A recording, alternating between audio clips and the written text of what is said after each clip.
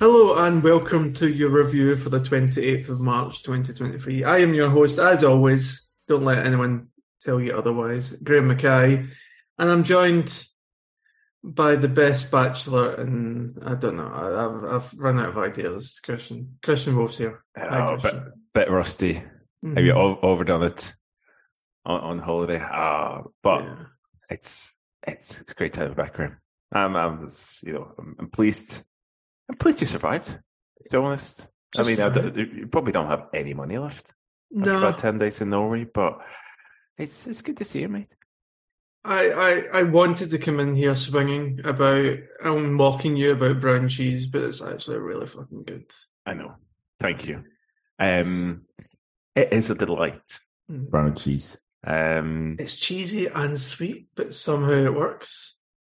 Imagine if you should have had on a waffle. We didn't have it on a waffle, but you can have it on anything really, because it's good. Because it is amazing. But yeah, I mean, obviously, we're here. It's just the two of us. No producer. So obviously, I think we have the possibility to give the band section the link to the serves. Nobody's stopping us. So because, 10 days in Norway. It's, it gave everybody a little flavour with last week in terms of your... I enjoyed that. But yeah, how was it? This is the review, essentially. We don't have any games to review, but we have Graham trying, to get around Norway, I guess. Yeah, it was, again, I would like to say that it's a shithole, but it's probably pound for pound the most beautiful country I've ever been to. Especially like that kind of, if you think of an upside down L shape of like going up from Oslo to Trondheim and then over, I would say as far down as Bergen, that kind of shape, that was just a beautiful drive. Such amazing scenery and nice people as well. I was surprised at that after my kind of Norwegian experience so far, yeah. But no, there was actually one part where in Barnsley we had to like pull people over on the road because we'd get stuck in snow. Oh, amazing! You didn't say this. Yeah. I wanted to get your live reaction. So this was just outside Sundosora. Where, sorry? Sundosora. Are you trying to say Sundalsøra? The intonation you guys have, it's just wild. How did you manage to get stuck in snow? You had a proper vehicle with snow tires, didn't you? No, it was a Volkswagen Polo that we got as a hire car. And the woman in the Alamo was quite shocked when she asked if we were just planning to drive around about Oslo, and I said no, we're going up as far as Trondheim. And she was but shocked by that, and I can see why afterwards. But the real story, so the story I told the guys that pulled in to help was that I got a phone call during the driving and had to pull in. The real story was that Kristen saw a bit of nice scenery which she wanted to get a photograph of. I pulled into a lay-by, kept most of the tires out of the lay-by, not knowing how deep the snow was. The front right went in and was very deep and then just wouldn't have any more traction. So it was just spinning basically. So I stopped one guy stopped another car that was coming by, and then by the end of it there was about 4 or 5 vehicles all trying to get us out. Look at these idiots. Yeah, it was lovely. It was wholesome. Helping of the crazy foreigners up in basically the Arctic with a Volkswagen Polo, with no wire, no tracks on the wheels or anything. No chains. It sounds like the pivotal turning point in your movie. Exactly. Yeah, that would be the midpoint, I would say. Yeah, moving into Act 3 at some. Yeah, no, it's a beautiful place, and no, I do. I have some quick fire questions that I want you to clarify about your homeland. But before I do, I just want to tell. So we, as you know, the trip was cut short by one night because of striking in Germany. They call it a mega strike that happened today. Yeah. And because of the mega strike, which was shutting down basically airports and the Deutsche Bahn and everything, Munich airport had to close on Sunday and Monday, which meant that I could either fly back to Oslo Airport and drive back to Oslo Airport and fly back on Saturday, or be in Norway until Tuesday, which was for the I guess the bank account wouldn't have been a good thing. So the last night we'd gone out to Pepe's Pizza. Oh yes, I'm assuming you know Pepe's, which is basically like a Pepe's, pizza. Yeah. The classic pizza chain in Norway. We'd seen them everywhere, and they even have their stuff in supermarkets. So we thought last night we have to go into Pepe's because it's just been everywhere. And we thought, right, we'll go there, and then we'll go to the supermarket and have a drink, and just go back to the hotel. Because the next day I was going to have 7.5 hours of driving to get from Kristiansand to Oslo, to get from from Bergen to Kristiansand, and we realised that the padlock, the fridges were padlocked in the supermarket at 8:03 in the evening, because you can't buy drink after 8:00. Can't buy a beer after 8:00. Yeah. And of all the useless information you gave me about Norway, this one vital piece of information you held back. So what is the deal with that? Yes, you just have to be there 5 to 8 night rather than 5 past. So, I mean, they do this in Scotland now. You've been away. Like, it's 10 o'clock in Scotland. So it's 8 o'clock in Norway. But this used to be at the weekends, it's even before. I think it's like 6 o'clock. So, like, growing up, like on a Saturday, they always show like the 3 p.m. game, like usually from England. But it will be at like, 4 o'clock in Norway. So, but alcohol sale on the weekends is usually 6 o'clock. So, I mean, sometimes you don't. Right. If you're watching it, you'd have 15 minutes to get to the shop. So, but yeah, it's weird. I think it is. It must have subconsciously slipped my mind, and maybe I subconsciously wanted you to experience the padlock. So went back to the hotel and bought. We can buy one. So you can get one in your hotel, surely.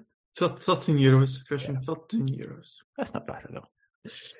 So, I mean, the trip was Oslo, Lillehammer, Trondheim, then here we go, Spindosora. Yeah, sure. Uvesund, and Ålesund. Hurda. I don't know if that's F-O with the line through it, R-D-E. Hurda. See, that just sounds as if you're getting punched in the stomach. That doesn't sound like a place. Bergen, it's supposed to be Bergen, Stavanger, Kristiansand, and back to Oslo, but we had to miss out Stavanger because of the strikes. But again, up the strikers. So we support all striking, unless it's striking. I don't know. I don't have a joke here. Striking a match or something. I don't know. But that was it. One gripe I had was I found it really, really hard to get Norwegian cuisine. And when I brought this up to a waiter, he was basically like, "Why would you want it?" Yeah. And it sounded very similar to German, like meaty sausages, and I don't get why. Like any part, even the smallest place, like that one that I'm not going to try and say again, of 2,000 people or whatever, you could get Chinese, you could get burgers, and you could get pizza, but you could not get Norwegian food. No, I mean, you're probably looking at things like Christmas. They got specific, I guess, Norwegian cuisine for Christmas. Be it fish or pork or something like that. But otherwise, it's salmon, I guess. And there's like some really disgusting stuff, like when you have to eat out of a sheep's brain and stuff like that. No, literally.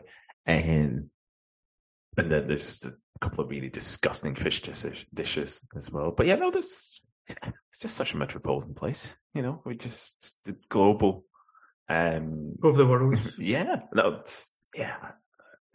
You've had the branches, right? Yeah, that is the peak. I got one meal bacalao. Is that what you got? I got that, and I really enjoyed that. Was that a lapskaus? It's kind of like salted cod and tomato sauce, kind of like almost like an Italian kind of sauce, but it was nice. Yeah, I enjoyed that. Mm-hmm. But I'll get on to my quick fire questions. Oh, is it? Okay. Right, Norway questions. I actually wrote these down in my notes app on my phone as I was going along, so I wouldn't forget. Why are your gravestones so small? I've never seen such small gravestones. How do you get the information on them? That's a good point. They are maybe quite small. Very small. Like, I would say, for the listeners, I would say they're about a foot tall. Yeah, no, I think you're right. Actually, I never really thought about it. Maybe ours aren't small. Maybe it's yours that are too big. So that's often said about. I mean, there is a thing about you shouldn't stick out too much in Norway. It's all that. So yeah, maybe that. That's a good point. This one is from Kristen, and it was because we constantly saw signs talking about elks. Basically, they're going to be elks and like, moose and stuff like that, and she wanted to know where the fuck are the elks, because we saw loads of signs but not a single elk. Maybe, yeah, I don't know. They saw you coming.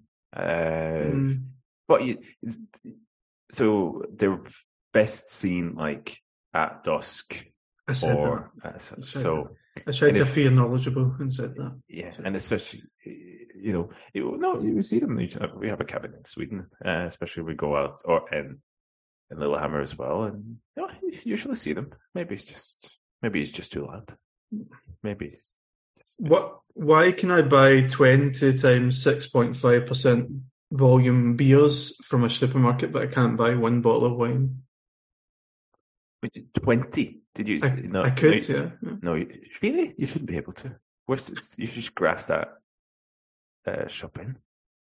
But I mean, why wine? Like French children drink wine?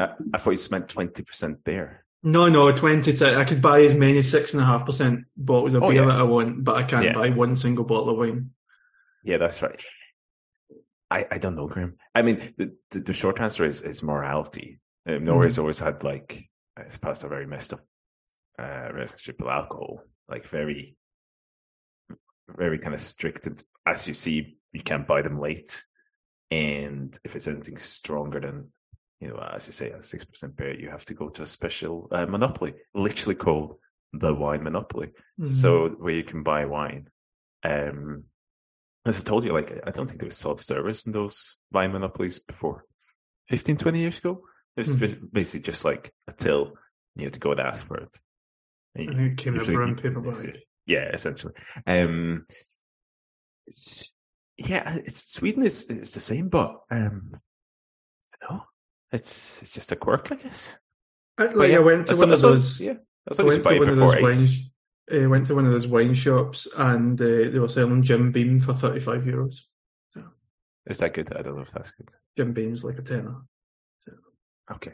Oh, that's good. So, but I mean, long story short, what this led to is always like a high, like a culture of moonshine, right? So, especially like outside cities, even in cities, there's like, that's essentially the alcohol you would get. There's always this in certain places, like maybe like Trondheim, maybe not like this now, but not too long ago. If you go to bar or a pub and you ask for coffee, like they would give you half a cup because they assume you have something with you, a pure alcohol to pour into the coffee. So nice. I do appreciate that. Yeah. You can tell this is an international week because we're having an extended pant section. In Oslo, why are there two red men when you're crossing traffic lights? Why is there two red men? So this is a new thing. I never had that before either. No? Huh. No, I don't know if they somebody made a mistake or something, but I have seen it in Oslo. But yeah. But I wanted to ask you about Oslo. What did you think of the Opera House? Oh, it's beautiful. I mean, people were mental and like climbing it, and it was pure ice, and they were struggling to get back down it. So, yeah, you're supposed to climb it, but yeah. No, I wasn't doing that. I was appreciating the screams of the people going into the iced water nice. And then back into the sauna. Literally, the sea was frozen over at Oslo, which I'd never seen that before. So my next question: shuffleboard. Why is shuffleboard a thing in Norway? I don't know. Again, like this is, I've seen that around as well, especially hotels and stuff. I was in a hotel in Ullesund. Must be quite a recent thing. I never played it. I'm an old school. I was just, table tennis guy. at hotels. But obviously something has changed. So the next three are quite pressing, as far as I'm concerned. Supermarkets have walk-in fridges instead of like fridge sections. It's a whole room that you walk in that is like a fridge, but you're walking about inside it. So you're basically frozen where you're looking for your meat or whatever. This is new. This is something I haven't experienced. It's an actual room. It's a room. A separate room. It seemed to be the smaller supermarkets in places like Trondheim that you would walk into a room and it was all their fridge stuff and you'd be walking about in the temperature of a fridge. Nice. It's not. It really wasn't. Hotel rooms were opening out the way. So when you would leave, when you would leave your hotel room, you would have to push the door open. So if there was someone walking by, you would slam the door in their face. Like nice. That doesn't seem like a practical thing. It doesn't. Well, is this all of them? Yeah, every hotel we went to, the door would open out the way. Never just that's a good catch. I'll write to somebody in Norway about that. I'm hoping you're taking note of these and you can find out. And this is my last one. Why did lots of houses have like heart-shaped, would you call it, like Christmas lights on the side of their houses? In the shape of massive hearts, so it would have like fairy lights. This was very common in every single basically part of Norway we went to. Oh yeah, but it's common light decoration. Is it? Why a heart? I mean, is it just to spread peace and love to everyone who sees it? Or is there's been a sale on? I don't know. I can't say I've noticed that one. I expected better answers from these questions. I've been away. Look, I've literally lived longer in Scotland than Norway, but and you've literally seen more of Norway now than I have. But I loved the ferries for the car. That was just the ferries are good. They talk about German efficiency, but Norwegian efficiency is the truest efficiency. Like just rolling, getting to the ferry, rolling on, it basically launches as soon as you do, and then you're over on the next course in 5 minutes. You don't even pay for it up front. You get it paid on your like toll thing, which that's another thing. €200 in toll fees we had. €200. That is the thing if you drive around. I probably should have told that as well. Like every 100 meters, you feel like you have to stop and pay some money. So, but that's what get you ferries running on time. Yeah. So yeah, like in Germany, you've had a lot of complaints about people, but things ran on time. Like they do in Norway as well. So exactly, yeah. No, it was a really weird country to drive in coming from Germany because the highest speed limit is 110, which is like the starting point for speed here. Yeah. And then you're kind of. So what tended to happen was that we would come off the ferry with this group of people. There's like this group of vehicles, and because there's so few opportunities to overtake, and because everyone's going at such a like 70 or 80, basically is the country road speed, you're with the same people for the next 2 hours. Nice. And it's like the one random truck and then a few cars, and we called them the ferry crew every time. So that was fun. Sounds like a band. Yeah. I'm glad they had a great time. Yeah, I mean, I would say Ålesund was my favourite place. That's just beautiful. And, it is really nice in Ålesund. And you got like a tour of the different football stadiums as well. Yeah. And Bergen is the wettest place I've ever experienced. It's essentially Scotland, Bergen. Yeah. So. Yeah. So that's that. That was my trip. But I'm glad to be back. It was I listened to last week's with Claire and Annabelle. And I think, they did a good enough job. I mean, it wasn't quite my levels, but it was fine. Yeah, but you are the Matt O'Reilly. Really. Exactly. So. And they're International Week. Have you been catching up on any of the games? Did you watch Spain's pumping of Norway? No, I watched Spain squeak by Norway. Actually played really well. I liked the especially. Where was Haaland? Was he injured? It's not good enough, mate. He's on the bench. He's injured. Norway played really well against Spain. I said, especially second half, properly played through them, played around them, and created a couple of really good chances. Sørloth had a huge chance at 12 minutes left or something, and he volleyed it just outside from about 8-9 yards. But No, they were pretty confident on the ball. They're playing around. Solbakken did this weird change, 20 minutes from time. Spain scored quite early, and he made 4 substitutions, but he subbed both fullbacks and both wingers. So Bjørkan, from Bodø/Glimt, came on at left back, and it's essentially he lost his man for the second goal and lost the ball for the third goal. So it's a bit of a stupid substitution, and he played Sander Berge out wide. So I mean, they played well, but you also go. There's still some weird kind of choices from Solbakken in terms of subs and how he lines up and he's tried to squeeze certain players in. Why do you think he made those 4 subs? Were the wingers getting overrun, or was it were they working hard and tiring? The fullbacks, I guess he maybe wanted a bit more. Maybe, I don't know, pace up front. I mean, he played Moy on one side and Sander Berge, who's just a defensive midfielder for Sheffield United out wide. So I can understand how he changed him, put Solbakken from Bodø/Glimt now, Rome on.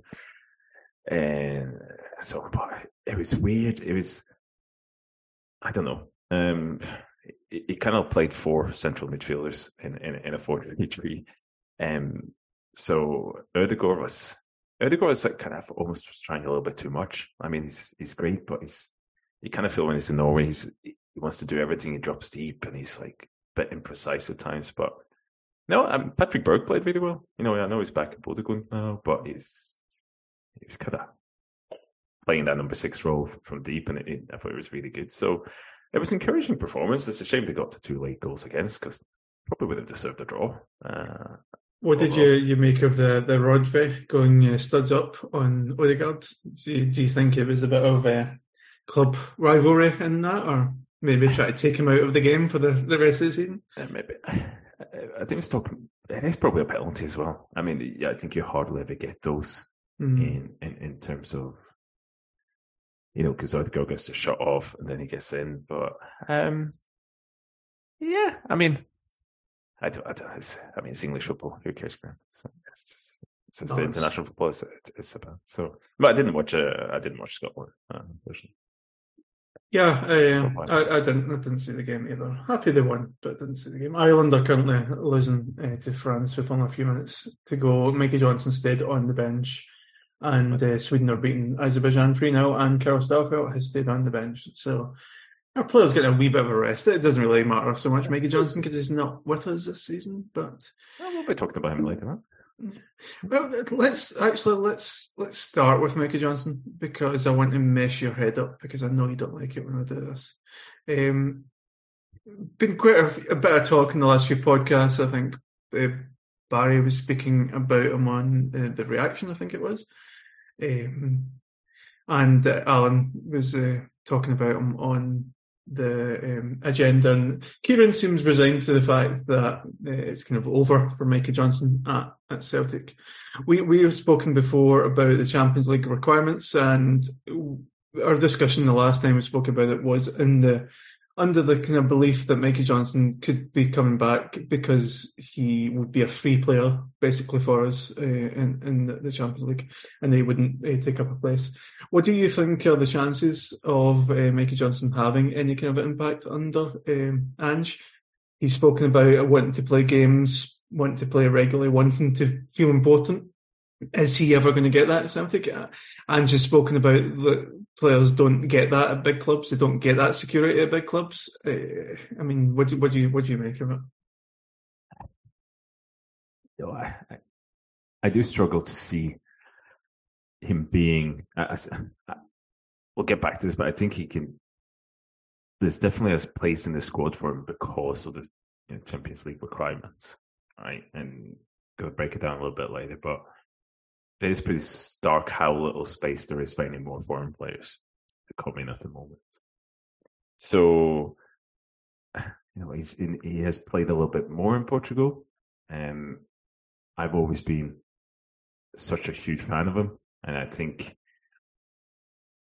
especially last season, I think when he's on the pitch, I think he do create stuff, and I think he is a bit like Jota. He's very good at holding on to the ball, bringing the ball forward as well. But I do kind of feel like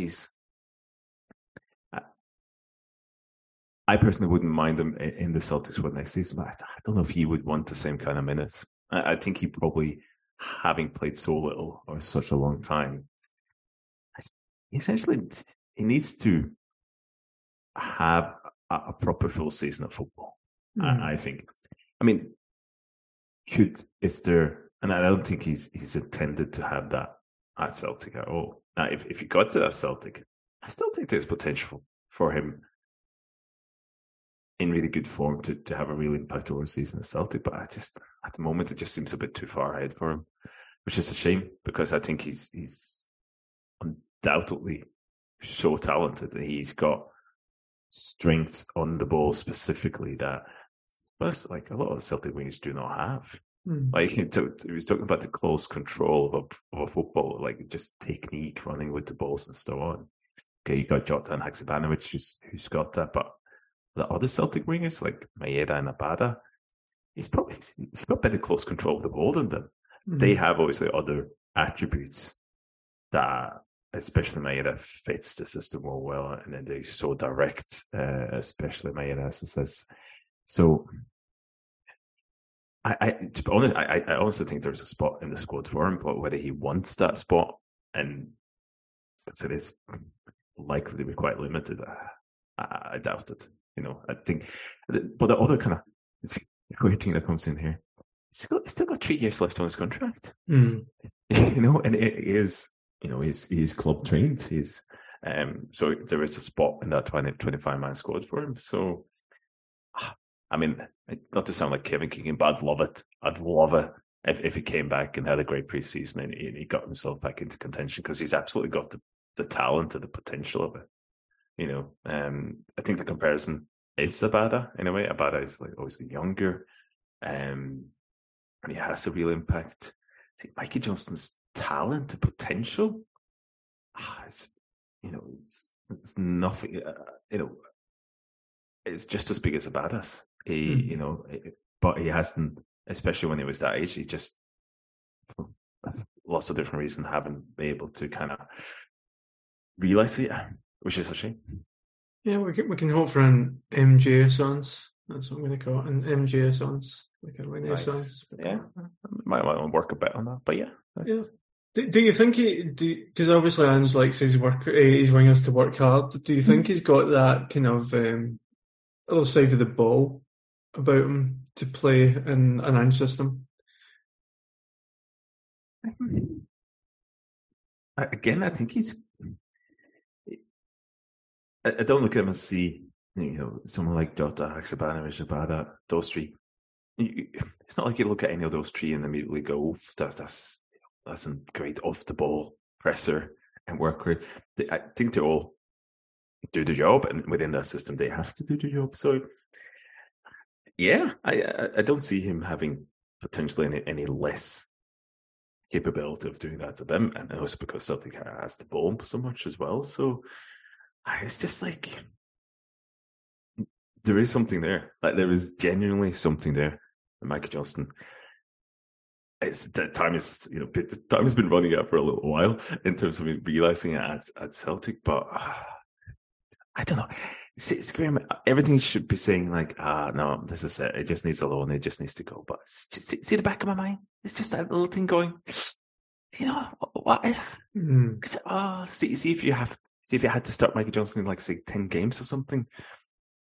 I mean, I wonder if he could literally just explode onto it and be really good. And I just kind of hold that hope for that. But no, I think it's way down the pecking order as this. So. I think it's, and I've been thinking about this listening to the other pods from Cynic this week, and I basically had to crash course them because I had not been able to listen to a pod for over a week, so I had Gal in my ears for most of yesterday, which was mildly irritating. But I mean, just looking and thinking about the squad, and we're all talking about it as if we're not going to lose any players. And that's when things start to change. That's when the kind of lay of the land starts to change, when bids come in.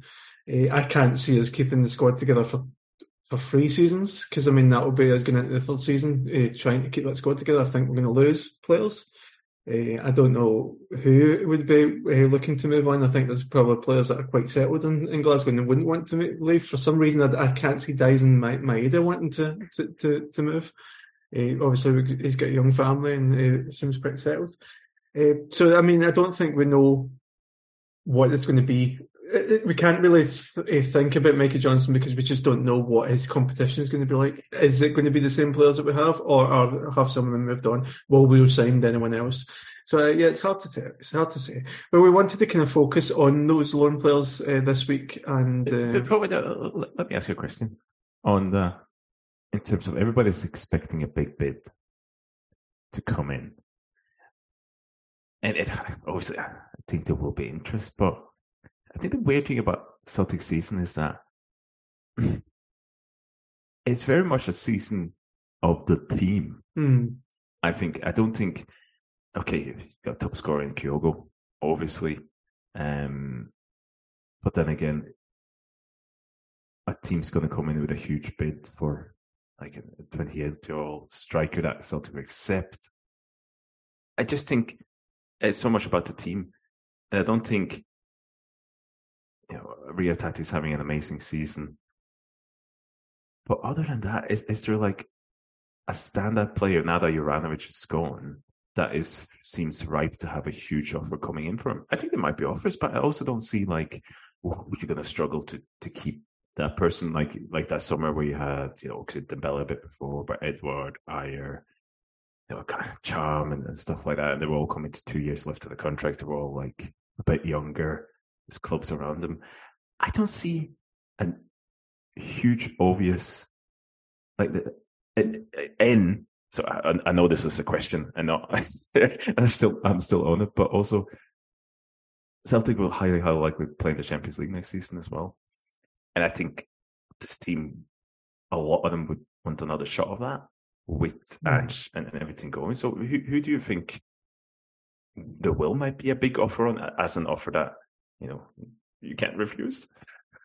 I think there's a best time to sell someone, and I always think about Jeremy Frimpong and how that was. We never sold him at the best time for Celtic because he wasn't at the top of his form. Like if we'd maybe tried to move him on the season before that when he was electric, when the team was electric as well, then we might have got a better deal out of it. So you obviously want to sell your players at the best time, and as you said, Jota's not playing his best football of Celtic at Celtic at the moment. I mean, I don't. Abada's not.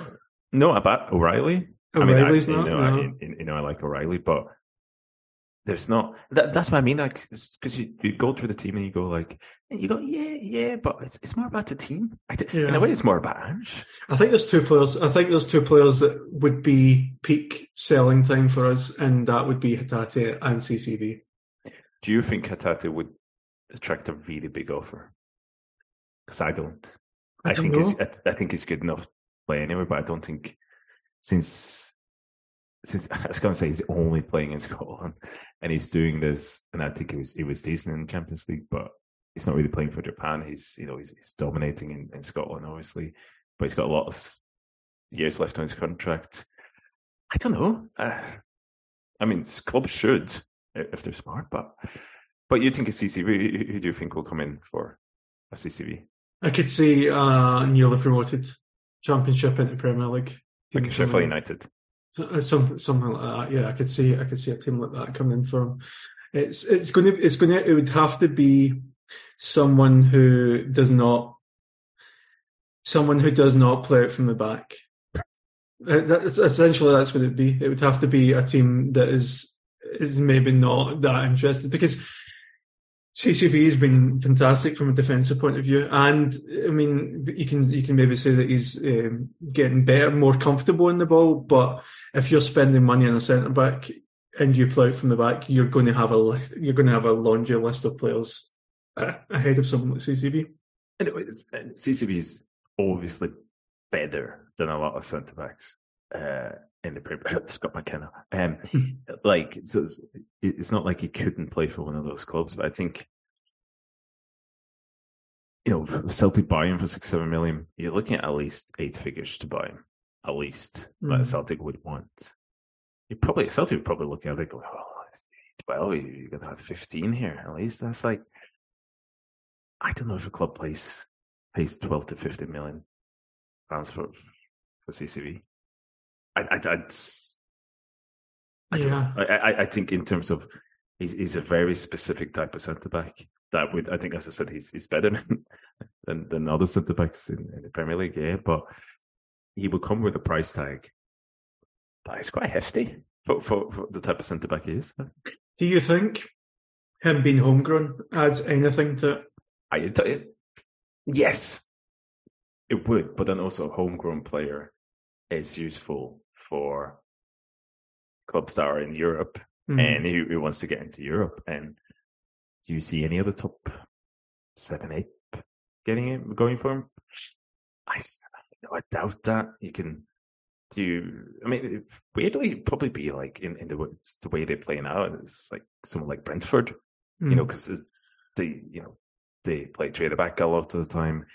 They sit back quite a bit as well, so you maybe not be required to do too much passing from the back there. But again, that's probably the highest team on the league that would go get him. So again, that's why I kind of raised the question, because I think you can absolutely get a big bid for CCV, for Jota, for Hatate, for O'Reilly, and so on. But I also go, there's a lot of factors as saying that maybe you won't get a huge bid because it's more about the team. I mean, what we probably should be worried about is the big bid is for Postecoglou more than anybody else. Yeah, let's not go there. Okay. The problem is for Celtic, there will be players in that squad that Ange would probably want big bids for, because they would want to use the money to invest into other areas of football. I'm thinking of someone like Leo Bada, who I think we would want big money for him, but not because we rate him so incredibly highly, but because he's a sellable asset that we could use to buy more suitable players. Yeah, I mean, I think there's two obvious parts of that, I think, as well. It's Abada, who we're all kind of assuming there might be like a decent bid for him because of the numbers he puts up. And if there is, I think a decent bid for Abada doesn't even have to be 10 million for me, to be perfectly honest. I think you buy him for 4.5. I think overall, again, if you can get close to 10, 7, 8, 9, I think that allows you to go out and spend that money really, really wisely for somebody who's not part of the first team. And the other one, as you say, Graham, is one of the centre backs, because I do think that would make a lot of sense in terms of the value they're both at the moment, probably at their peak, I reckon, both of them. And you have a replacement in Kobayashi, but if you do sell one of them, not only should you get a decent amount of money, you also, they're both foreign players in terms of for Celtic they are in terms of taking up one of those spots. So you can go out and you do have that freedom to bring in anybody, really. So yeah, I think Abada goes, one of the centre back goes. That's kind of a natural, I guess, way of turning over the squad that actually suits Celtic quite well. I mean, we speak about. I'm going to come from the point of view that I'm not Abada's biggest fan, and I know that Samani talks about writing them off and then getting proven wrong.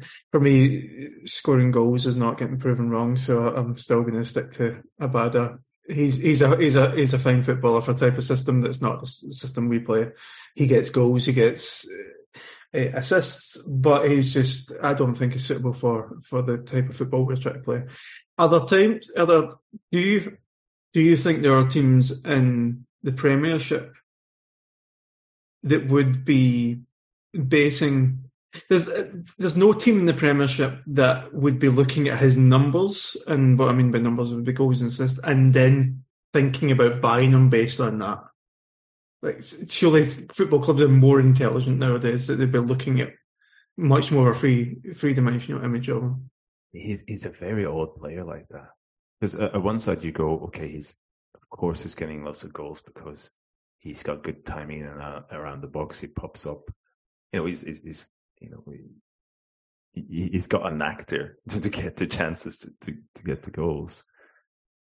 And you kind of go, is that just because he's playing for Celtic? But you can kind of put up similar numbers in Israel as well. And that was not for one of the best teams. So there's obviously he does have a knack of arriving that. So that's a very, very useful thing to have. But as you say, I think in the Premier League, specifically where I think it's the only place you would get close to 10 million for him. Like, I don't think there's any club outside of England that comes in with that kind of money for him. I highly doubt that. We need something a bit more. I know we talked about CCV and you need a skill set, but I think there's a spot for someone like him in the Premier League. Is there a spot for Abada? I really don't know if there is. And that sounds weird with him scoring so many goals as well, but he's maybe in a team where that is a bit more counter-attacks and he has that space in front of him. He can be released down the flanks. He can arrive in the box for counter-attacks and so on. Because on the ball, like, he's not good. And I think you see him, especially in Europe, how poor he's on the ball. So he's such a weird player, man. It is a bit like Gigi in that sense, I guess, because getting numbers, being effective, but again, like I really don't see who's paying up to 10 million for him. It would need to be a team that is much more of a counter-attacking team, a small team probably, that plays much more defensive football, you'd imagine. I mean... Because he is young and he's got that form. But paying up to 10 million for someone who plays in the Scottish League and who isn't a regular and has got some deficiencies in his game, I mean, I don't know. I don't know if you get that. Yeah. Wait, if you could keep one of Starfelt or CCV, who would you keep? I don't really. A lot of people always would say CCV, and I'd be happy to play him with Kobayashi, and I'd be happy to play Starfelt with Kobayashi. I think they're very similar. I know. I think Starfelt a little bit better on the ball. He tries a bit more. He tries maybe but I think he's poor on the ball as well. So I think they have a very, very similar skill set, both of them. So their strength is weaknesses. So for me, like, say, you probably get more money for CCV now, like just purely on a financial thing. Because I think it's sporting wise, there's not a huge amount between them, similar players. If you can get 5-6 more for CCV and that allows you to go and invest that, I'd probably do that. Because I think Starfelt Kobayashi is a good partnership as well. But weirdly now, I'm thinking maybe Starfelt is going. I don't know, but I don't get it. So, but I think if one of them is going, that's a nice natural kind of turnover in the squad as well. If you invested, and I guess that's you're looking then at the goalkeeper as well in terms of using that money to bring a goalkeeper in as well. But I don't know. What do you think, Graham? Who would you stick with? I think purely from an eyes point of view, you just feel Starfelt has got a mistake in him, and I think it's over. There's been an overreaction to it because I think he had a few moments in the early games which basically colored everyone's opinion of him. But he's definitely got a bit of a brain fart at times, including that penalty that he's given away a couple of times so far for us, where the guy just kind of darts in front of him and he takes him down. So I think I probably agree in that, and I think there was a backlash against him that wasn't justified at all. I think, and I think he's close to CCV. CCV is probably a lot more safe player on the ball and everything like that as well, but. I agree. I know. It's probably like an intangible thing. You can't really define it that much, but Kubayashi and CCV, I think, would be a really interesting partnership. A very handsome partnership as well. As I mentioned earlier, we wanted to talk about the loan players. We've got 9 out on loan, as you've supplied a beautiful table. I've put the criteria as 9 players that have played for the first team before that's out on loan. Because you got guys like Jojo Kenny and stuff like that out on loan, but these are kind of like they played for the first team, they've been in first team squad. 9 of them. Some of these having played for the first team is fucking grim, by the way. I mean, we've added Urhoghide and Shaw in there, but I think we played for the first. So Celtic, as far as I'm concerned, and basically most of the time that we've been loaning out players, we loan players to get them out of the first team. We loan players to get them out of the way, basically. Yeah. You want to be loaning players to develop them. We are from this list, and I'll just run down it just now. It's Barkas, Yeti, Johnson, Ideguchi, Urhoghide, Scales, Montgomery, Soro, and Shaw. From those 9 players, are there any players that you think that we've loaned out to develop rather than just get them the hell away from Lennox now? Just Adam Montgomery. You think? I think these loans are. I'm trying to find like this is kind of like one of these monuments that is made for the Olympics or something that they just stand there. They're a testament to really really bad recruitment. Essentially, bad recruitment in different ways. I think some of them is just you probably picked the wrong player for the system at the time, like Barkas and Ayeti. You follow that thread of just taking punts on young players from England that were free in Urhoghide and Shaw, but they're not very good at all. You got Liam Scales, who's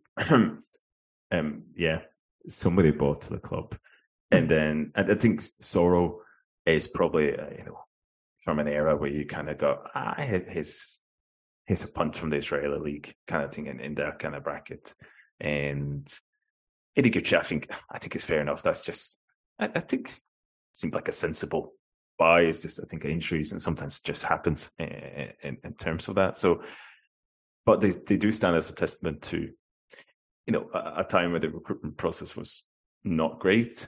Montgomery, I think we'll get back to him. I think that's a loan, as a decent loan to make. But then MJ again, a lot to do with injuries. He needs to play, but it's also then a testament to somebody who's, for some reason, had a huge potential, should have really been that next Celtic superstar from the academy. It just hasn't happened yet. And to give him a loan now, okay, ideally maybe would have wanted a bit earlier, but it is what it is. So, but yeah, as you say, I mean, there's a lot of money tied up in these players as well, and how it went wrong now. So yeah, Celtic are kind of stuck. As you said, there's 9 of them there. All of them has at least 1 year left of the contract. Like Barkas and Ayeti has, and Sora all have 2024. Urhoghide, Shaw, Scales have 2025. Ideguchi. Scales is going to be 25 at the start of the next season. Who's sorry? Scales is going to be 25 at the start of the next season. Yeah. But he's supposed to be a hot prospect. Is he? I know. I think Greg Taylor might be slightly older than him, but it's not by much. No, I mean, buying Liam Scales from the Irish League at that point is just. I mean, come on, man. There's a lot of stuff we probably can't say about that, but it's pretty mad. But yeah, I mean, it is what it is now, and I think if you could move almost all of them on in the summer, you would. You probably wouldn't be able to, even if you kind of gave them away, to be honest with you, which sounds bad, because in terms of if you want to recoup any of them, I don't think you're going to get much. But yeah, you've been watching Barkas for my sins. Yeah, I mean, just to peek behind the curtain, the pod started late tonight because I fell asleep. Watching Vasily Barkas and Albion Ayeti. Liam Scales is 9 months younger than Greg Taylor. There you go. A pregnancy away. Yeah, exactly. So yeah, I mean, so that's the weird thing. 'Cause you kind of go and look at these players and you look at how much they've played and so on. And you kind of feel like, oh yeah, you can put some stats together. We can have a wee look at them. You kind of go, but they're not going to come back anyway, are they? So Barkas, I had a look at him, right? And he's played like 30 games this season, you know. So he's the number one goal. Is it Utrecht? Is it? Yeah. Utrecht, yeah. And so you go in and watch him, and you can do really quick, like you watch all his saves and like his goal against, and like he's making a couple of good saves. He saved a penalty, Graham as well. But then you kind of go sit down, you look at some of the other shots, and you go, yeah, let's not bring it back. Let's not bring it back, because it's the same weaknesses he's always had. Like it's the same stuff we kind of pointed out when we scouted him before he came to Celtic. Like especially these kind of shots from range where he gives like some atrocious rebounds, like really bad, right into the middle of the park kind of thing. Like, honestly, and then like he's got some big saves. He's got like some big moments for that club. So he's got the penalty save, and he's obviously. And it is nothing terrible, but you also go, like, he can do better than Barkas. You know, even in the season he's having, I just don't think he was ever the quite required material at Celtic. I just think he wasn't. I'd love it if he was like completely turned around at Utrecht, but I think it's pretty much his level. And I don't think there's any point trying and give him another chance, because he's not bad. He's not bad, but he's not. It's not. You need to go and find somebody who's better than Barkas, even though Barkas. I mean, even when you think about him being in the shop window of the Dutch league, for us to recoup the money we spent, you're talking about it only being available to someone like Ajax, Feyenoord, PSV Eindhoven, maybe AZ Alkmaar. It's no chance he's getting a deal like that or a move like that, surely. No, I think you kind of just see.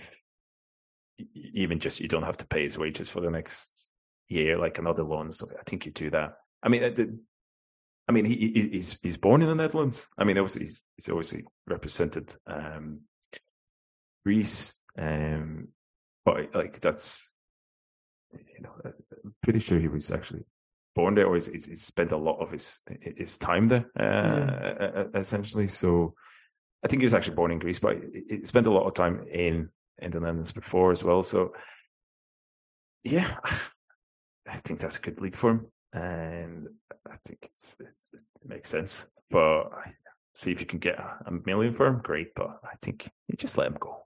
It's better to have Barkas than, I don't know. But no, and I think with Albanieti you can apply that to him. I think he just has to take the hit now. They're never like. What did you make of watching Albi? Because I mean, I think I read an article in the Record a few weeks back, and they were talking about how he's had to change his game at Sturm and he's much more of a. It seemed to be the way they were describing him. He seemed to be changed into like an industrial pressing forward, or like a second striker or something, as opposed to like a in the box finisher.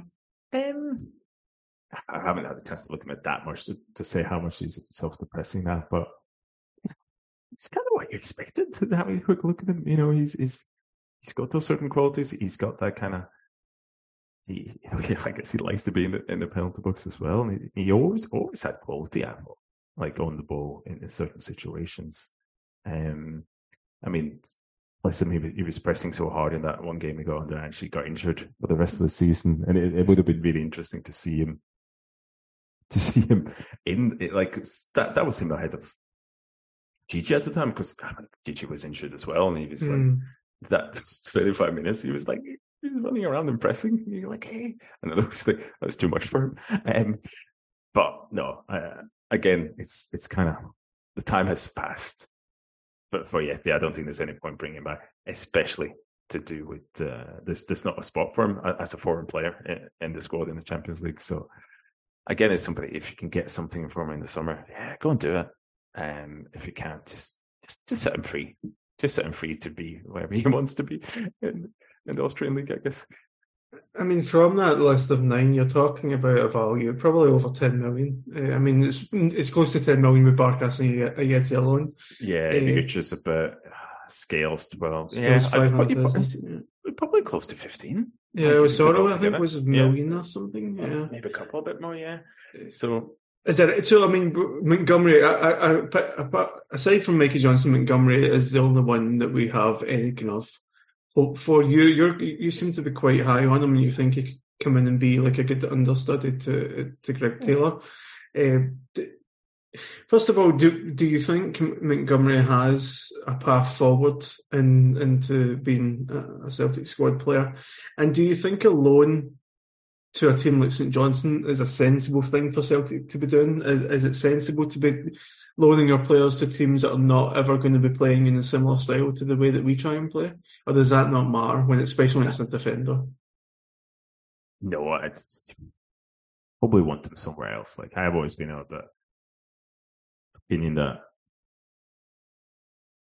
it's better that at least the team you go to has some of the characteristics, or at least Celtic will always be one of the best teams in the league, so it's better to go and play for one of the best teams in the league for that. But again, I mean, he's still 20. He'll be 21 by the time of the next season properly starts. But he's got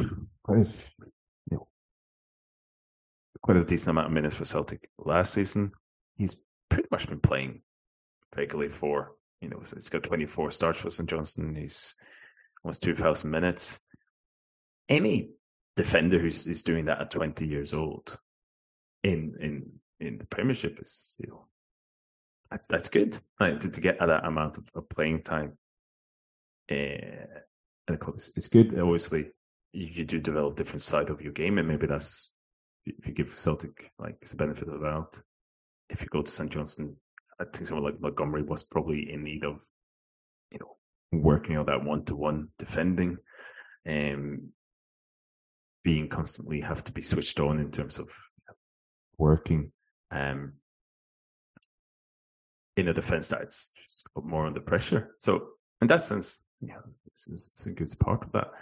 I always quite liked him at Celtic. He's especially at left back. I think the times he was a winger, it didn't really work, but I think there was always something there at left back. He does have quite a nice calmness on the ball in those kind of pressurized situations. And as I say, again, he's only 20 years old, but I think all of this kind of, what we talked about so far, like the context, Graham, is obviously like those 9 players that are out on loan.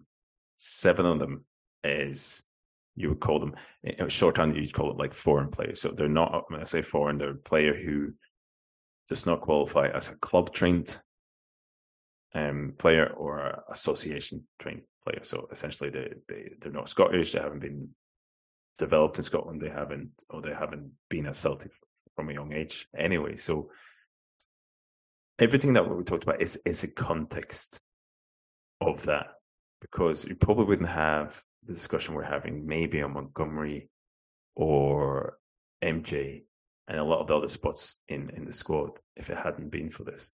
But the fact is that Champions League squad, I don't think that's going to change for next season. For this season, what you essentially have is, if you're over, when the Champions League starts, I think it's this year, if you're born later than 2000, so next season being born later than 2001, and essentially, and obviously if you're born later than 2001 or before 2001, you would have to be at the club for 2 years to qualify.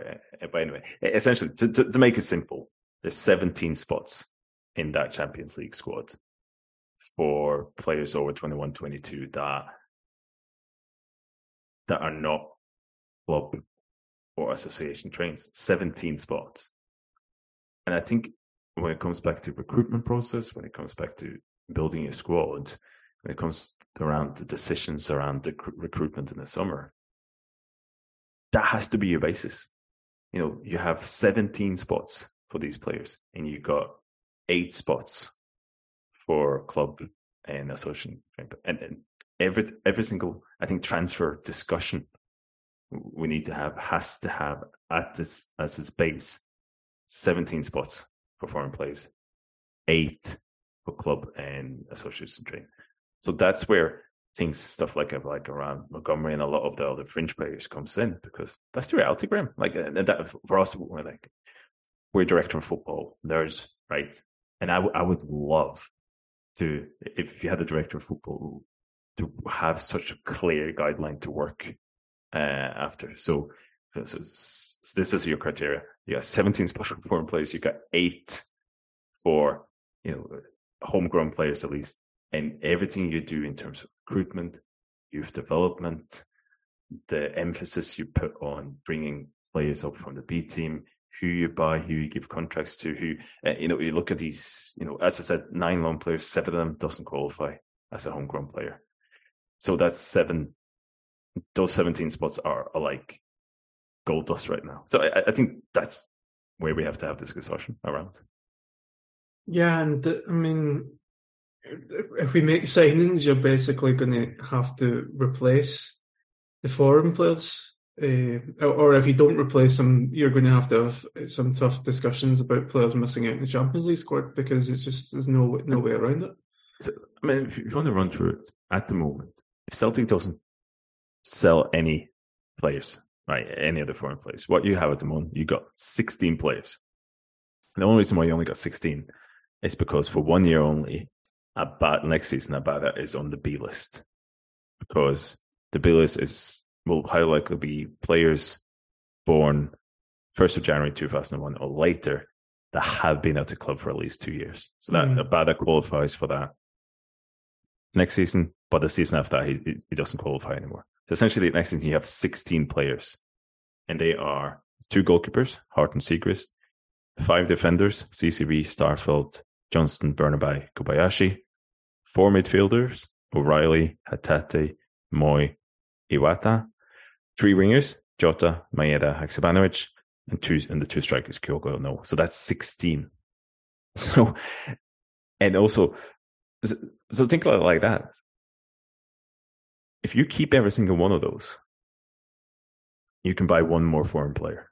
And you can play. And that's not even talking about bringing any other players with the loan players in. Like, there's not a path there at all for them, because there's only 1 spot free. So, there's talk about who's Celtic going to bring in this summer, because obviously they want to improve. Do you realistically see them buying a single player that is essentially trained in Scotland? Because I don't. Like, who would that be? It's bizarre. I kind of tried to have a bit of this conversation with Alan in the agenda a few weeks ago, but there just is a dearth of talent out there, because the Scottish players are getting lost to foreign leagues at a much younger age than they used to, and I think obviously the English clubs are facing the pressure because of the Brexit change to work permits and stuff like that. Should the league, should there be some sort of attempt from the league to stop players being able to leave before a certain age? Because obviously in Brazil and Argentina, I think it is, you can't move abroad until you're 18. Is that something that's realistic, or do you think that's just not going to be wanted by enough people? I don't know if you're able to do it. I don't think maybe do it in Brazil, and I think it has to be, but here I think it has to be a UEFA thing, to be honest with you. This is the thing. I think the Brexit thing has good and bad sides for Scottish football. The bad side is definitely this hoovering up of talent really early on. The good thing is that there's an era there where Scottish work permit, the granting of that is a lot more lackadaisical. And, players, there's a route into playing in England via Scotland, in terms of you can get a work permit in Scotland, you can build up your points in Scotland for a couple of seasons, and then go to England. You might have got enough points to be granted a work visa in England. So, but from a Celtic point of view, as I said, it's really stark for me, because at the moment you have 1 free spot on the Champions League, and I honestly, I don't think there's any point having 18 foreign players that in that squad, because you literally can't bring one of them to the Champions League, and that's your main event of the season, really. So that's where it is for me. So that's when you get into these really kind of interesting conversations about who do you sell, because if it's kind of Graham, it might actually have to turn out to one in, one out system in terms of the foreign players, and there will be a point now where those 16 foreign players plus about there might be offers for them, as we say, and so on. But where this squad needs strengthen, I think it's probably in the areas where you have Scottish players. Really, so you're talking about ET14. You took it's from the back, really, like Stephen Welsh, your fourth choice centre back. Like if CCV and Starfelt stays, like you can't really go and buy. Can you really? As this question, can you buy a fourth centre back that is not homegrown? Because maybe you do that, and that's your quota, that's your 17. But you're then more likely you keep Welsh, or do you bring someone like Lowell or Dave Murray once you get fit? It's easier fourth choice. Tony Ralston. So you're at the moment you back up right back. I think a lot of people will go, yeah, Johnston is a lot of people are happy with him. He's been integrated quickly. He's learning the role, great. But you want better competition for him as well. And I think for me, when Tony Ralston came in, recently, I know he'd been out a long time, but Christ Almighty, I mean, I almost felt sorry for him. So for me, that's an area of the squad where you go, look, you need some proper competition for Alistair Johnston. But again, are you spending a foreign spot for that? I don't think you are. Like it's, can you come in and you bring in someone so then you have to maybe get rid of a foreign player somewhere else. Then you go left back, right? Not even before we get to left back, as you say, David Turnbull, again, somebody who feel like MJ, he needs to go out on loan. Maybe you sell him. You need to bring another number 8 in. And then you go, okay, is that where you're using your 17th foreign spot? Because who in Scotland do you bring in that is better than David Turnbull? Andy Halliday, for example. And then even like James Forrester's spot in the squad, like people will go, you should maybe upgrade on Forrest, and then you go, but with whom? Are you? Because for example, if Abada goes, you go, there's your spot. But technically next season it's not your spot. See, because if Abada goes, he doesn't count towards those 17. So if Abada goes and you bring in somebody else, that's all your spots gone. That's your 17 spot. So it's like we have a numbers problem in a few different ways. And the first one that jumps out to me is the fact that when MJ comes back, we have 6 wingers at the club. 4 of them being foreign. Bringing in, obviously we've spoken about secrets before, it just doesn't seem sensible anyway. If you want to start from goalkeepers, that Seagrass buy last season, I mean, for so many reasons, other than this, but to have him cover one of the 17 Champions League spots for it is mad. And so even using using a foreign place on a second choice left back from Argentina doesn't seem sensible either. I mean, I mean, if Bernabei works out, I think that's but and obviously I don't know if you know this, but 17 is more than 11, so obviously some of them have to be backups. But it's saying like you can't bring in players like Seagrass, who's essentially a backup goalkeeper. You can't bring in players like Liam Scales, who's never going to be close to it. Like bringing players like Urhoghide and Shaw at the age there was like 21, not 18, 19, but 21. And then if you go further back, Soro and stuff like that, I think if you bring in those type of players, those 17 spots are, as I said, like gold dust. So you have to bring in players that are there or thereabouts, I think, or they're a huge talent like Kobayashi. Bernabei and Kobayashi, yes, sometimes works out, sometimes doesn't, but I think that makes sense. But it restricts you. I don't mind going out and buying 17, really good foreign players, really highly rated them that pushing for the first team right away. But players like Siegrist, no. So Siegrist's position in the squad next season, again, okay, if he's there, fine. But Scott Bain has to be a Champions League goalkeeper, backup, right? So because that will free up one more spot. And if you buy another foreign player, it probably end up the consequence of that is Benjamin Siegrist. Sorry, Benji, you're not going to be in the Champions League squad. So, and then so you go through the team like that, and you go, okay, there's decisions everywhere. Do you think that? So obviously Bernabeu came in, and we're going to be speaking about Bernabeu in more detail next week. Well, you're not here, Christian. Let's say that for later. The big surprise. Yeah. Okay. So we'll be speaking more about him next week. But do you think if you went back to when that deal was getting made, you would keep what we have now with regards to left back? Or would you rather that we just kept Montgomery in the squad, not sign Bernabeu, and just kind of tried to give Montgomery some minutes as Taylor's backup?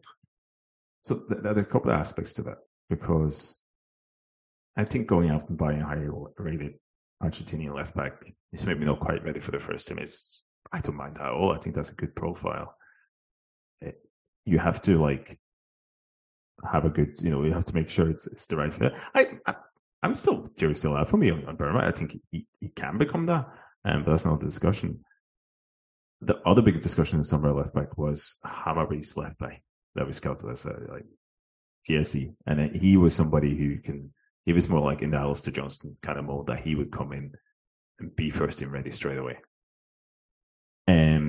But the question where we're at now is like Bernabeu, and then the question then is Montgomery. This is the Montgomery question, right? Because if those 17 spots are so scarce, and you maybe want to bring in one or two more foreign players as well, okay, you got Siegrist, bye Benji. But then if you do have the choice of, say, Bernabeu is not trusted at Ibrox, is he going to be more trusted in the Champions League when that starts? Are you better off giving his spot in the Champions League to Adam Montgomery? Like, obviously, he'll qualify as a homegrown player, and okay, because it's a different question if you go in and I don't think Celtic is going out to spend big money on a left back in the summer because they got Greg Taylor. So then the question is, do you then have to kind of go to Bernabeu? It could be development there, but Adam Montgomery he needs to be the left. And just as Anthony Ralston is the backup right back, and Montgomery is the backup left back in the Champions League, because we don't have any more spots. And again, who you're buying in Scotland?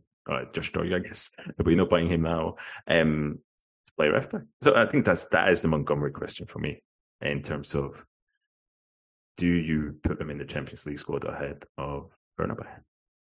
Backup left back seems very kind of tricky to me because of the fact that, this may be tempting fate, but Greg Taylor seems like a lifer at Celtic. Yep. It doesn't seem to be the kind of player that I would see moving on.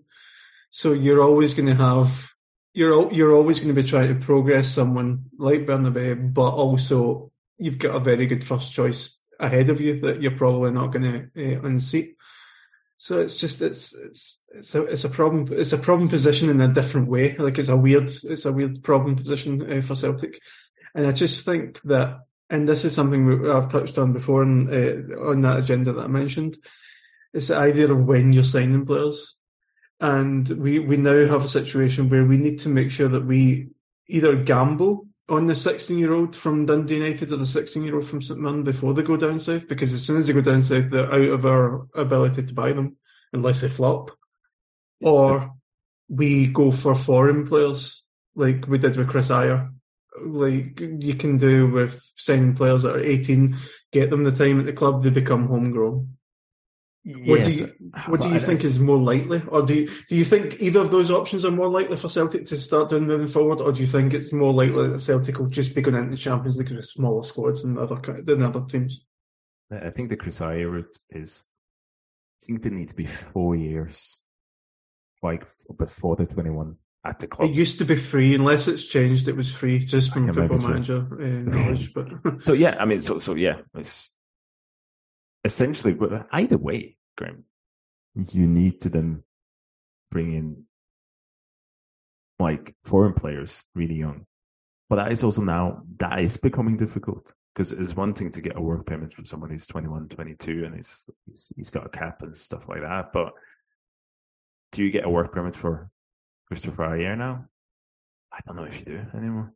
So but to your point though, like in the same way that there's only 17 spots in the Champions League, there are 8 for club, 4 for club trained players, and another 4 that you can have Scottish trained players.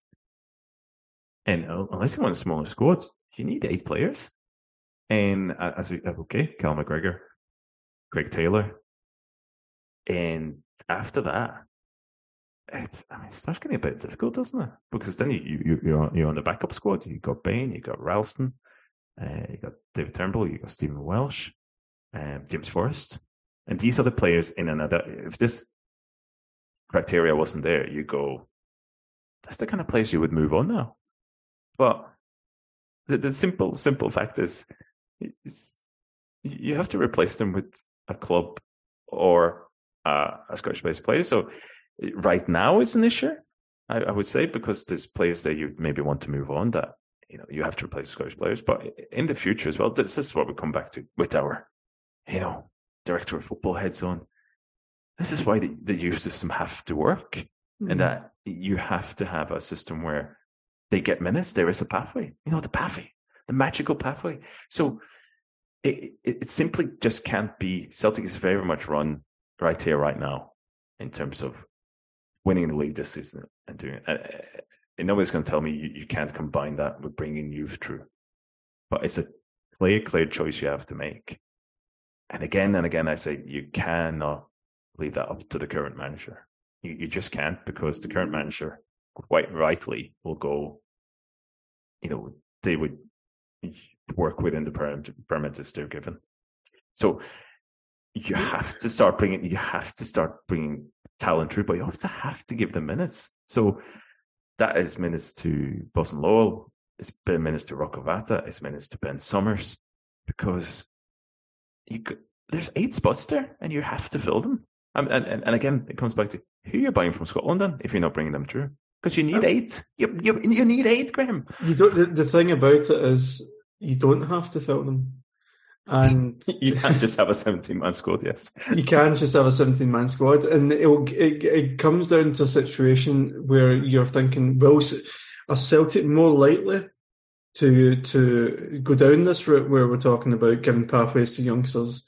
We're talking about gambling on the best 16-year-olds in the country, trying to get them in, paying money for them, paying 250, 500,000, whatever it is, and but gambling on this. You can spend money on them, but you have to give them time to play and develop. Yeah, but what I'm saying is that I think it's more likely that Celtic would just be concerned with having the best 17 foreigners they can afford, or 17, and because they know it's only probably going to be 8 games a season that they need to worry about. In one way, that makes sense, because that lets you buy 17 really good players. I mean, it's buying squad fill. And I think Celtic overall, okay, get rid of all the loan players. But the 17 foreign players you have there, you do look at them, okay, Siegrist, you can put him to the side. But other than that, they're either like first-team regulars, completely, like pretty much everybody else. You got guys Haksabanovic, and sometimes not playing, but he's like, when he comes on, he's pure quality. And the other 3 you got Kobayashi and O, which is like maybe the 2 most exciting youngsters coming through. And then Bernabei he should like ideally be in that situation as well. But all 15, and then if you count Abada as well, 16 out of those 17 are either hugely talented who can step up, or they really bring a quality to the first team. It's just a really Siegrist that's surplus there, really, in time. So I'm all for that. Like I think that's great. If we were the Celtic director of football or just football manager, that's great. You got a set for career. Like you got this 17 spot. You can, for your recruitment,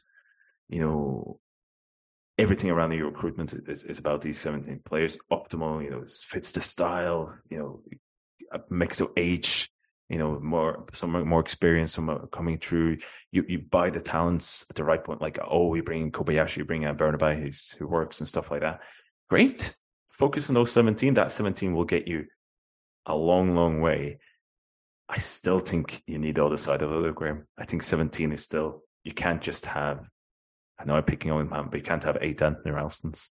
You can't have 8 Scott Bains. You need some sort of pathway for the players in the academy and to buy Scottish talent. Because as the complication of this, as you say, if you see Scottish talent, they're going really early out of the academy, or like they're going to Italy, and then after a season, they're out of Celtic's reach, or they're going, Doig, Hickey. I'm not saying you're going to buy Ferguson, but Ferguson's another example, and you kind of go, they're getting these early, unless they're going to English academies, they're going to really good leagues abroad, playing, and then it's too expensive. Yeah. So I think I'm all for pouring resources and attention onto those 17 and making them as good as targets and recruitment as possible. But you're still going to need something, the pathway for the other 8. Because Cal McGregor, he's there. Greg Taylor might be there, but you still need 6 more. I think I would much rather, the problem I have with the squad is I would much rather have 17 really good, and then the other places would be made up of players like Ben Summers and your Boston Lawyers, ones that haven't been tested yet, just to give them a close-up. The problem for me is all these other ones that are out on loan that should just be nowhere near the squad. Yeah, and that's the ills, the sins of the past. Mm-hmm. But here's one for you. And you always tried to get me cancelled over this, but Aaron Moy is, no matter what you think of him this season, you and me, he's probably got different opinions than other ones. That's fine. Aaron Moy is one of the 17 players next season. Is he worth it? You can say, okay, we put Moy instead of Seacrest, for example, and you got to put, but do you move Aaron Moy out to bring in a new number 8? Purely on the fact, not that compared to him in Turnbull, for example. Don't compare the player, but if that allows you to bring in a new number 8, is that a sacrifice you would make? Yeah, I mean, absolutely. I shouldn't be asking you. It's just an echo chamber in here, isn't there? But that's kind of, we're talking about giving Aaron Moy a 1-year extension. Okay. But if he's not a first team regular next season, is that worth it? If you intend to bring in a new number 8, highly likely a 4-1. Okay. And then if O'Reilly goes, fine. If God forbid Hatate goes, it's like, okay, fair enough. But if it doesn't, that's why we talked about those 17 spots needs to be like very, very due diligence done when you bring some of them in, because they're going to be gold dust, and they've gold dust partly because there's 17, but they're gold dust also partly because what we just talked about, because there's not the academy players coming up, there's not the Scottish talent to bring in for many reasons, so that puts even more emphasis on those 17. So, and this was just putting it out there. I think that the Moy thing is complicated by the fact that depending on who you speak to, if you speak to other people, he is the third best midfielder at Celtic. If you speak to us, we would probably say, not knowing too much about Iwata, that he's the fourth. He's the fourth choice centre mid. So it would feel scary at this moment. I don't agree that. I think he's fifth, but that's another thing. It would feel scary at this moment, just like releasing him and not having a player close to it, because again, we still don't. And this is why we come back to the reality and what it is still, but because for me, like Ben Summers should be getting minutes. Be that for David Turnbull or Aaron Moy, but is the idea of the Ben Summers, that's who needs to be there. That's who needs to be that place in the squad. You know who's homegrown? Jimmy McCarthy. That is true. He can play. Can he? Well, yeah. So the problem for me is that I still don't know if I trust Celtic's recruitment process, because so much of the success has been down to Ange and his contacts. in Japan. Yeah. And I would need further examples of that before I could say, okay, let's just drop Moy, and I would rely on us bringing in a good number 8 that's going to start for us, because it's. I think what he's essentially saying is, if you want to bring in a new number 8, which spot does he take? Because he doesn't take David Turnbull's spot, because David Turnbull got a spot in the squad. So does he take Aaron Moyes? Does he take Matt O'Reilly's? Does he take Iwata's? Does he take... I guess he takes Benjamin Seacrest's. But then, that's what it comes down to. See, the way I would actually do it is, if I was bringing in a new number 8, I would want Turnbull and Moy to go. Yeah, but Moy, just because he's getting older, and we can't be building a squad for the future based on somebody that's going to be 32, in such a pivotal role. It's not as if he can come in and do a Lubo Moravcik, because Turnbull being there, did we get him for free in the Champions League? But he's blocking. He's blocking. Like, he's not going to be happy if Ben Summers is coming in front of him, coming off the bench before him. And I think there's similar discussion there with MJ and Rocco Wata then. Yeah. Forrest, definitely, I would say, and Rocco Wata. Them doing favours for us in the Champions League squad by being Scottish is also not doing favours for us in the progression of the younger players that could be coming in and getting in minutes. No, absolutely. So that is probably a big reason why James Forrest is there as well, because he's not for it. But I think, it's shorthand. I think we're in a situation now where if you want a foreign player in, one has to go out. Maybe not in that position, but overall, that's pretty much the rule you have to go with now. So there's one thing to say we need to replace Turnbull, Ralston, Welsh. Yeah, but with whom? I touched on it earlier, but do you think that Celtic base their decision-making on those 8, you're coming up to 8, and not next year, but the year after, 6 at the moment, European ties? Because at the end of the day, and you could see it so starkly this season, where everything was squished together because of the World Cup, the Champions League can be a very small part of our season. Yeah. No, there is that. Right, but to me, it seems like such an obvious way to run and organize the squad, because I think a 25 player squad is ideal. Like that's my ideal squad. And we're essentially talking 25 players over the age of 21, 22. Right, you still have the supplement of youth players of that, but do you need more than 25 senior players? I really don't think you do. 25 actually seems a bit much for me. If they're all over 21, then it's a bit much. It's from 2021. So that's all. That's how you should run the club. That's a lean club, and within that criteria, you again have 17 plus 8, and that gives you that means we have to have the talent identification, the player development, and the willingness to give these youth players minutes to come through, and also. You have to be clever with your Scottish recruitment.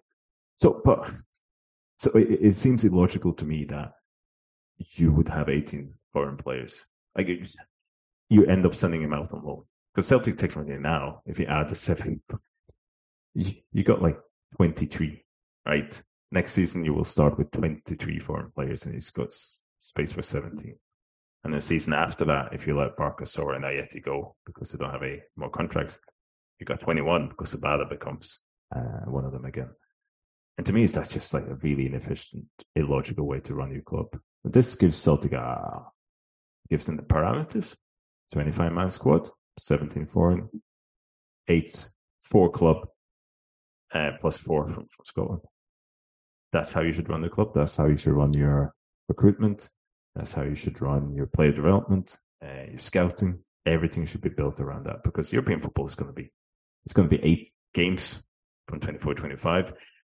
Makes it easier to get into a knockout. That's 10, right? And then even if you fall down to the Europa League, for example, and if you get into the Europa League, it's the same. It's 8 group games. So it will become more and more. So to me, when those spots are so scarce, it just seems illogical to do 18. So I think that needs to be more of a consideration going forward for something. So we'll finish on a couple of listener questions. We've got some news stories we were going to look at, but I can't believe we've ran over without even a game to review. I think it was mostly the Norway chat. Well worth it. Yeah, Claire stepped away at the wrong possible time. I mean, she must have known this was coming. But we have a couple of questions. One from Paul Gibson. He has written in to say, count to 10 not to sit back at home. Do you expect us on Sunday and allow us space to play in behind, or a stuffy backs to the wall, thou shall not pass performance from them? I mean, I think I know your answer already, given the fact that you've not seen a back four since December. But and which would suit us better given current injuries, do you think? Well, I guess it's, you weren't here, Graham, but last Monday, when we talked about a Hibs game. Mm-hmm. For me, that was just very similar to how Aberdeen set up. Mm-hmm. So the two most offensive performances, like the back against the wall, you shall not pass this season Celtic have faced. Aberdeen and Hibs, right? So I think with Ross County, they and a lot of other teams play this 5-3-2 slightly different. And they play them in slightly different ways. And I think Ross County is probably one of the teams that probably are a little bit lower, but they've been very, very man-marking focus. And they have not been sitting as low as Hibs Aberdeen. Because I think they know that is not the best way to try and get a point here. It is to be a bit more aggressive, to sit a bit further up, to have your centre-backs jumping up into the midfield line, all of that stuff. And I think a ground like Ross County is like this. This is one of the first games we really went through this season. One of the teams that are extreme man marking in some of those positions for 45 minutes. I think it works really well for them. It's a tiny, tiny mistake they make to make it 2-1 to Celtic, and that's pretty much it. But I think this is a different challenge to Hibs. I think they will be a bit more aggressive. They're a bit more strict on the man marking and follow plays around. And I think from a Celtic team, it's one of those games where if they're doing the right things, there will be the space to punish Ross County. But you have to do the right things, because if you don't, you can quite come unstuck against County in a way you didn't come unstuck against Hibs. I think against Hibs, Celtic were allowed to become so far up the pitch. And if you let Celtic play around your own penalty box like that, eventually they're going to find a way through. I mean, they had more shots against Hibs than any other team in any competition this season. Ross County will, I think, will be a different kind of challenge. But if so the away game at the end of last season, the away game here, you keep doing what you're doing. And I think you create the space from that, and then you execute it. So it's more for me than what's your midfield composition, and those kind of things, and how does that help create that space? But it'll be a different kind of challenge. But a bit more space than against Hibs and Aberdeen, those kind of things. Well, Haksabanovic got 77 minutes tonight for Montenegro against Serbia. They get beat 2-0 in the Serbia and Montenegro derby, I guess. I don't the live score, the way they set up teams, is never to be trusted, but according to them, he played in the centre mid of a 3-5-2. That's why you should use FootMob. I do on my phone, just live for some reason. Live no, not even live score. Soccerway, I think it is. I use on my desktop. Yeah, they have him as they have him as number 8 on FootMob. So there you go. There you go. Good to see. So, but no, not a great result. But I mean, this with a player like Haksabanovic that hasn't played consistently this season, him getting good minutes in the international break is actually a good thing, surely. Yeah, I'm all for it. Keep ticking over. I mean, usually we don't want to see our players getting games, but that's probably a good thing. Let's go to the final question, which is from Kevin McGoldrick. He said he's got a preamble. I'll read the preamble. Why not? Yeah. I'm not sure if this has been discussed recently. I've not been listening. Boo. Been off on paternity. Boo. Yeah. And heading back to work this week to catch up. But there's a lot of chat on what positions Ange would want to strengthen in the summer shoot. Surely the answer would be every position. For example, if the opportunity arose for us to sign a player that he thought was better than Kyogo or CCV, then he would take it. Ange appears ruthless in his goal of making Celtic as successful as he can, especially in Europe. Cheers. And I mean, that's one of your mantras over the years about how you don't buy squad players, you buy players to make your current first team a squad player. What do you make of that? First of all, congratulations to Kevin there. I don't know if it's your first Kevin, but good luck. I just think it ties in perfectly with the discussion we were having there. The reason why you don't buy squad players is that, especially if you go into the foreign market, and it's still in 17 spots. So no, for me, I mean, if you can upgrade, you upgrade, right? And I think that it goes for every single position that it is. And so the days of buying players, like I'm going to pick on them again, like Liam Scales, like Ismail Soro, like it's just never like you're a Gideon Shaw at that age. Nah, no way. Especially then if they're foreign players. The way to improve your squad is to buy a better first team player, right? It's so that, we have the conversation there about Tony Ralston, for example. For me, the way you then get a better backup to the right back or even at centre back, for example, is doing well. Go and buy somebody who's challenging for the first team, and then you raise the ceiling rather than raising the floor. I guess, is that a metaphor that works? I think it is. So there's no point going out and buying a backup right back. You go and buy a right back that's, challenge. As I said with CCV in that example, it's no point going out and buying a 4th-choice centre back. More chance. There's not. You go and back up someone if you think is better than CCV, and then you let the other ones fight it out. It seems logical to me, right? I mean, the caveat is a younger player like an O and a Kobayashi, where I think if there's a clear path there and they'll get the minutes and they can come in and contribute straight away, but they're not bought to challenge Kyogo and CCV and Starfield right away, but they're bought to do it in 18 months, 24 months, great. But so that might be a slightly more difficult hit to find those players, but that's how you have to do it. Either they're first team ready now or they're first team ready in 18 months. Well, Christian, tusen tack, I believe you say in your part of the world. Not bad at all. Tusen tack. Hjertelig velkommen, Graham. Jeg savnet deg. What he said. Yeah. I mean, we should tell the listeners, I won't be here next week.